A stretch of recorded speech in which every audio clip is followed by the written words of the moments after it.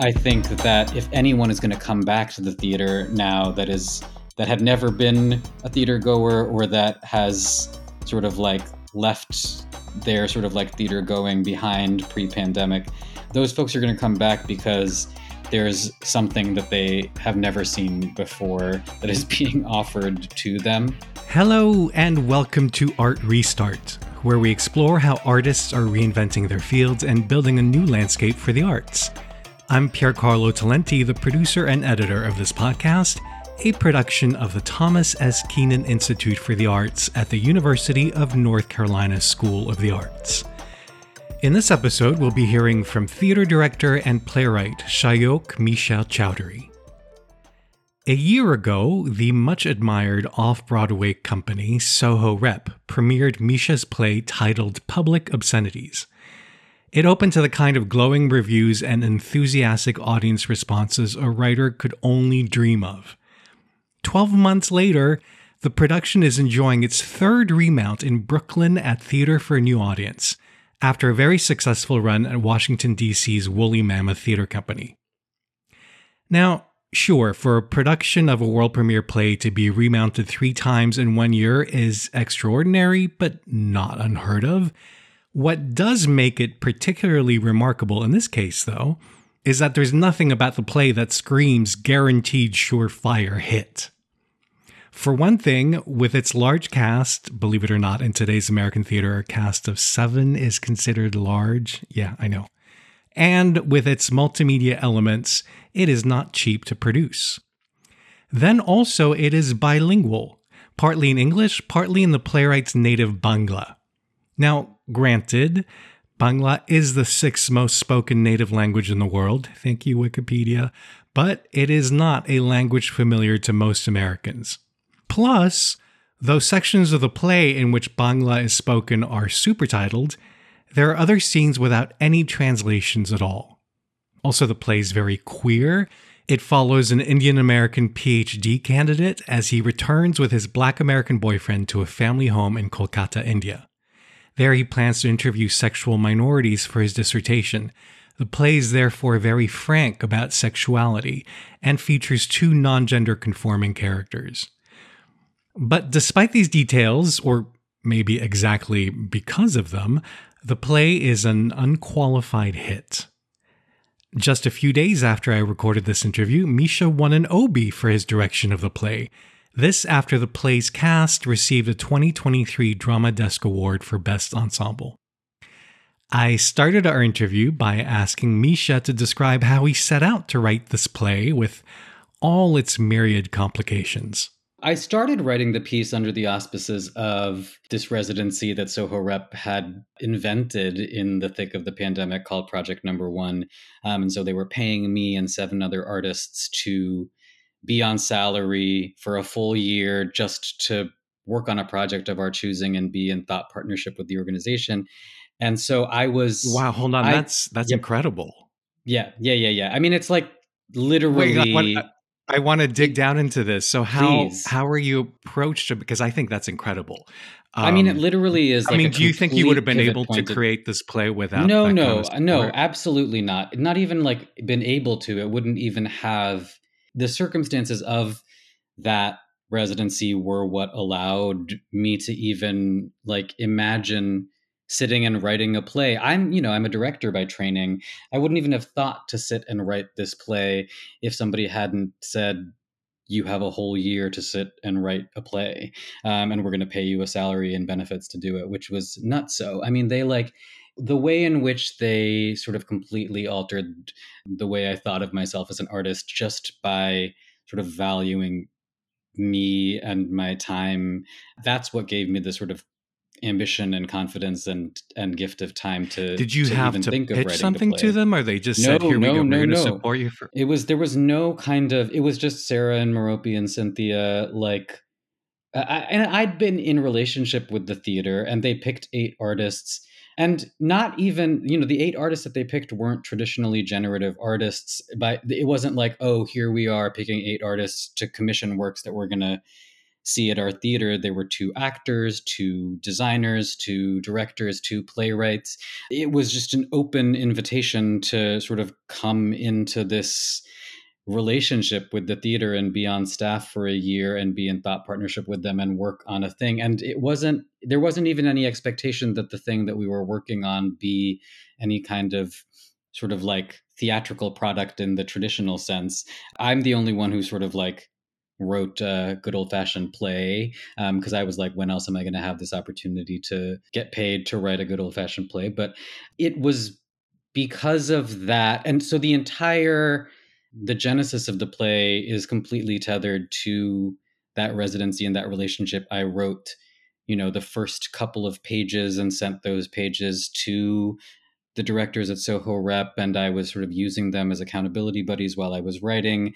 And very early on, they sort of decided to make a commitment to commission and produce the play just from seeing a few pages of it, which meant that I had a sense of sort of security or like a home for the play from the very beginning. So you knew it was going to be largely bilingual from the start. Yes. I mean, I wrote the first scene of the play first, and it felt to me as though I would only allow it to be produced if it could.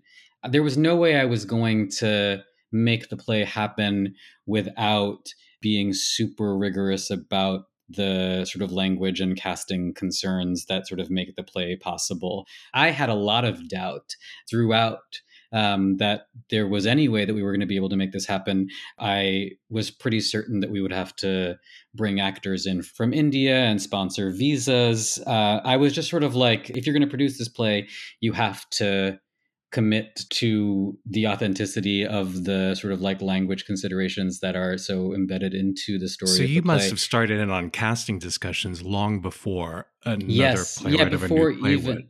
Yeah, so we did like it was a year and a half long national casting search. We worked with TBD casting, and there was an initial sort of casting round that happened for a sort of like radio play version of the first act that we did to sort of like as a capstone to that first year residency that I did at Soho Rep. And that, it really was like we were just like turning over every stone everywhere that we possibly could, like reaching out on a super sort of grassroots kind of community way, reaching out to all kinds of folks that do sort of community theater or amateur Bengali theater, and self tapes from young actors who were still in college or graduating from college, and tapping into like all of my own sort of community relationships. And the fact that, like we have found this cast is to me still the sort of greatest sort of marvel, because we have, like this is a cast of Bengali folks who sort of represent the entire constellation of what it means to be Bengali. We have it's a super intergenerational cast, folks who were born and raised in Bangladesh or in India, and folks who were born and raised here. There are queer and trans and non-binary actors in the cast. There are I already mentioned sort of like Bangladeshi versus West Bengali actors. It's just like this, and each of those sort of considerations are sort of crucial to the storytelling. And these actors are so exquisite, and none of them have really had, almost none of them have had the opportunity to work in this particular way before, to run a show for the better part of a year. For 8 shows a week, right? Yeah, 8 shows a week here in Brooklyn. Yeah, it's wild. And everyone, now they're all Drama Desk Award winning actors, which is nuts and so deserved. That is maybe what I'm most proud of, that the play is sort of proving that there are artists out there who are so immensely talented that can sort of like step into a sort of meaty, juicy, rich role like this if one is written for, their sort of particular concerns and considerations. And that's not why I was writing the play, but it is a kind of like collateral effect that I feel so amazed by.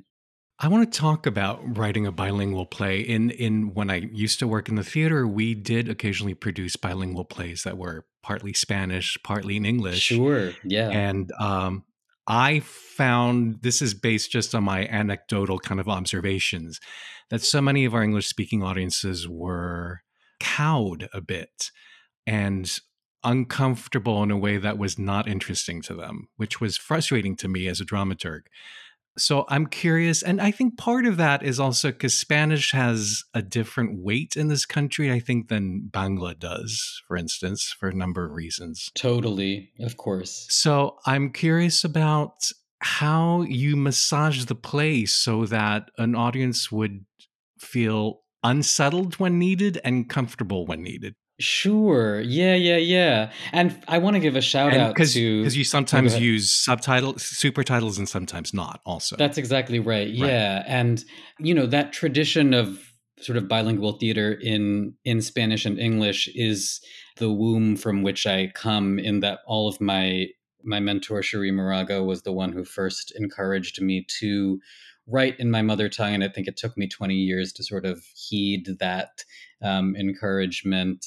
I thought a lot about whether or not the play, sort of the intention behind the play, was to sort of make evident when certain audience members had a particular kind of access and when they didn't, whether it was going to be sort of like written into the dramaturgy of the play that this moment was like specifically for Bangla speaking audience members and not for Anglo audience members. Or but I decided sort of early on that I wasn't actually like, I was like, this is a thing that we see in cinema all the time. Really, I'm just trying to write a, subtitled foreign language film, but it's a play, in the sense that I didn't want to sort of point at the ways in which the play was bilingual. I just wanted to write the play in precisely the languages that would naturally be spoken by these characters over the course of the 10 days that they are there. And then once I had done that, I didn't write the play with translation at first. I just wrote it in Bangla and English as it would be. And then I made some subtle decisions around when we would be subtitling and when we wouldn't be subtitling, not to sort of make any kind of commentary about like deliberately alienating or inviting certain audience members into that moment, but more to sort of craft which scene was from which character's point of view. So, we have Rahim, who is the Black American boyfriend who arrives in Calcutta. It felt important to me that there were certain scenes in which the non-Bangla speaking audience members were having his experience of the play, because that's what the scene was about, his experience Right. of the And also for a conversation. non-Bangla speaker, he's kind of our proxy in the play, Exactly, right? 100%. Yeah. Yeah, yeah, yeah, yeah. Because also, I think part of what's wonderful about the play is that you don't know when a non-Bangla speaking audience will respond to a moment. It's not necessarily in the No, translation, right? I think that's a discovery for the audience of being like, that moment when they were speaking Bangla to each other and I didn't know exactly what they said really moved me, right? 100%. Or Yeah, I totally absolutely. understood it, even though I didn't get the words. I totally got it. And there's a kind of alchemy in the audience itself, because every audience has some Bangla speaking audience members and some non Bangla speaking audience members. So there is a kind of like a tension that is happening where audiences, like based on their fluency, they are sort of like digesting and receiving information at different tempos. And so that delay, or that sense of coming to an understanding at a different time than another audience member, is this sort of like beautiful rhythm that I'm always cognizant of in the audience. So, what advice would you have for playwrights who want to write a bilingual play or trilingual or whatever, not just one language, but are feeling nervous about it? At this point in the sort of like life of the American theater, I wouldn't worry so much about the sort of like audience and access questions, because I do think like I'm like, we're living in the sort of like, as far as film is concerned, we're living in the era of Minari, and like there is like a sense of the expansiveness of what it means to tell an American story in multiple languages. The risk is actually, for me at least, has more to do with like sort of like pulling our punches and not being as sort of like rigorous about how authentically we write in the languages that we want to write in an effort to sort of like quote unquote make accessible. I think it is always possible to make a thing that is written in any number of languages accessible. I'm thinking about like the way that subtitles were used in Pachinko, the HBO series, and there were different colors for Korean and for Japanese, and that we were dealing with a story that had to do with like Korean folks in Japan, and that like very complicated linguistic geography was sort of crucial to the storytelling. And I think we can do all of that now as long as we are sort of attentive to all of those different registers of speaking, how different a Bangla that is spoken by someone who moved to the States at a particular age is from the Bangla that is spoken by somebody who was schooled in a Bangla medium school versus an English medium school. Just sort of like acknowledging the fact that like every single character in a play speaks a different language, That's even if right. it's just an English speaking play, and that we are as sort of like open to that in we're not just sort of like, oh, it's a bilingual play, so there's Bangla and English. There are just as many languages there's like 7 different languages in public obscenities, and even more by virtue of how many characters and how many different codes they speak in.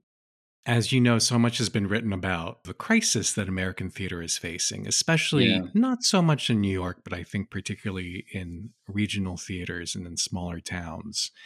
You're creating, as an artist, you've been creating unconventional, fascinating fare, including musicals. Yeah, you do a lot of Yeah. collaborations. Yeah. As you survey the field, what's your prognosis for your own prospects within it? And what do you think theaters around the country need to get paying audiences to return?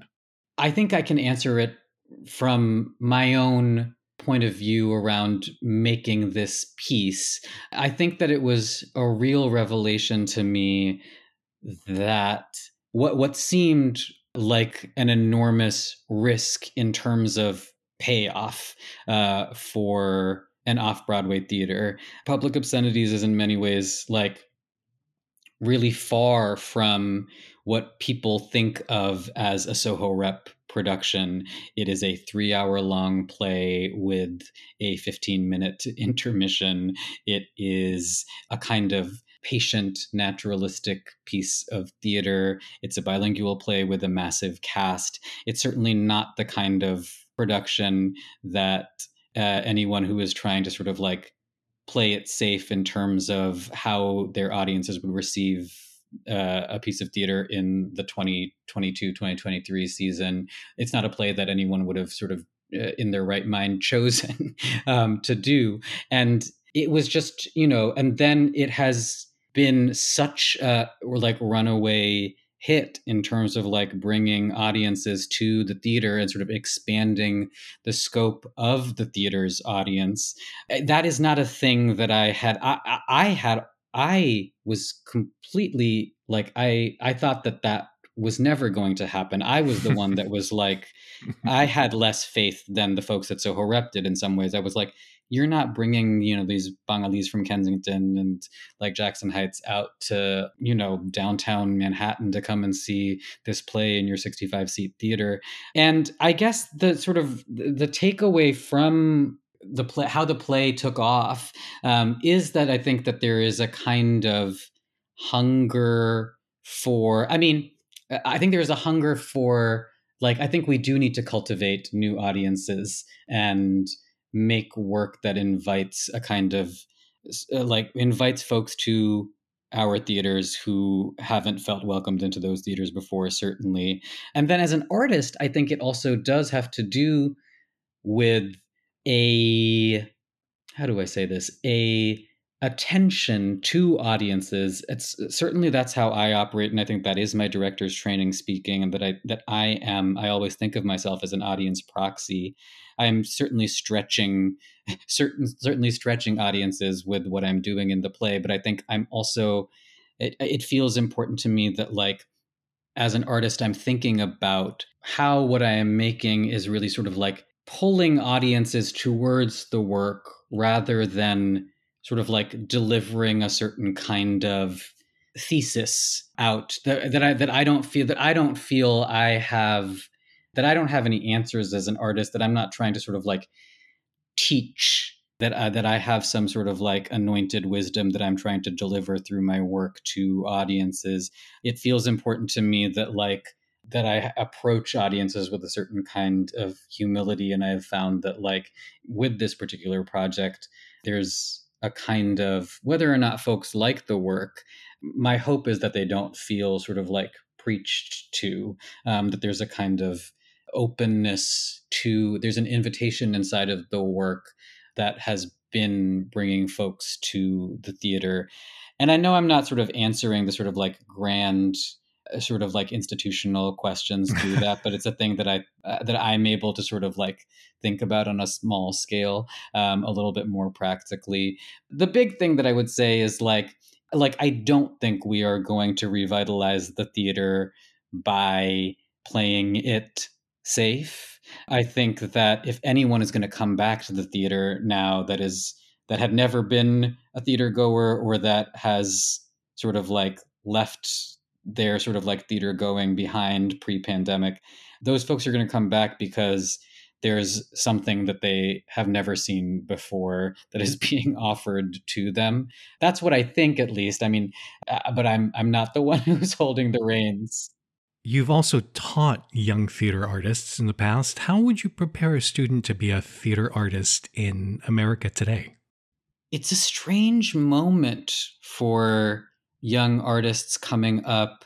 I think a lot about young artists of color, young queer artists who may feel as though, and I have felt this in myself, that there are certain expectations that are projected onto them around who they are supposed to be as an artist and what they are supposed to make.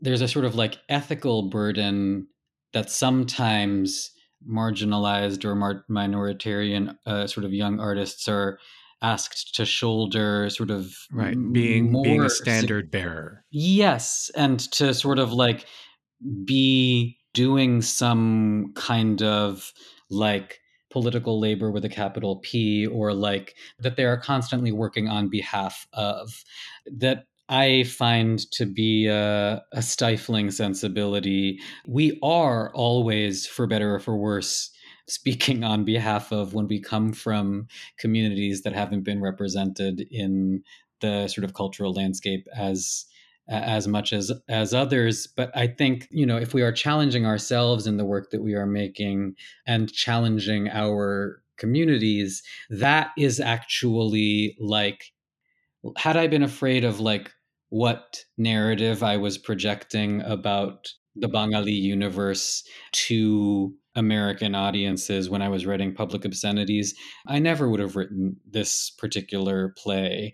And I think that it has been heartening to sort of discover that through that sort of age old, you know, specificity is universality kind of approach to things, showing rather than telling, for lack of a better phrase. There's all kinds of uncomfortable stuff that I'm talking about in Public Obscenities that certainly I was worried Bengali audience members might be like, how dare you, like, this is the first like Bangla language play that is premiering at this scale on a professional American And you're stage. showing Like, it to American audiences. What are you saying about exactly. us, kind of thing? Right.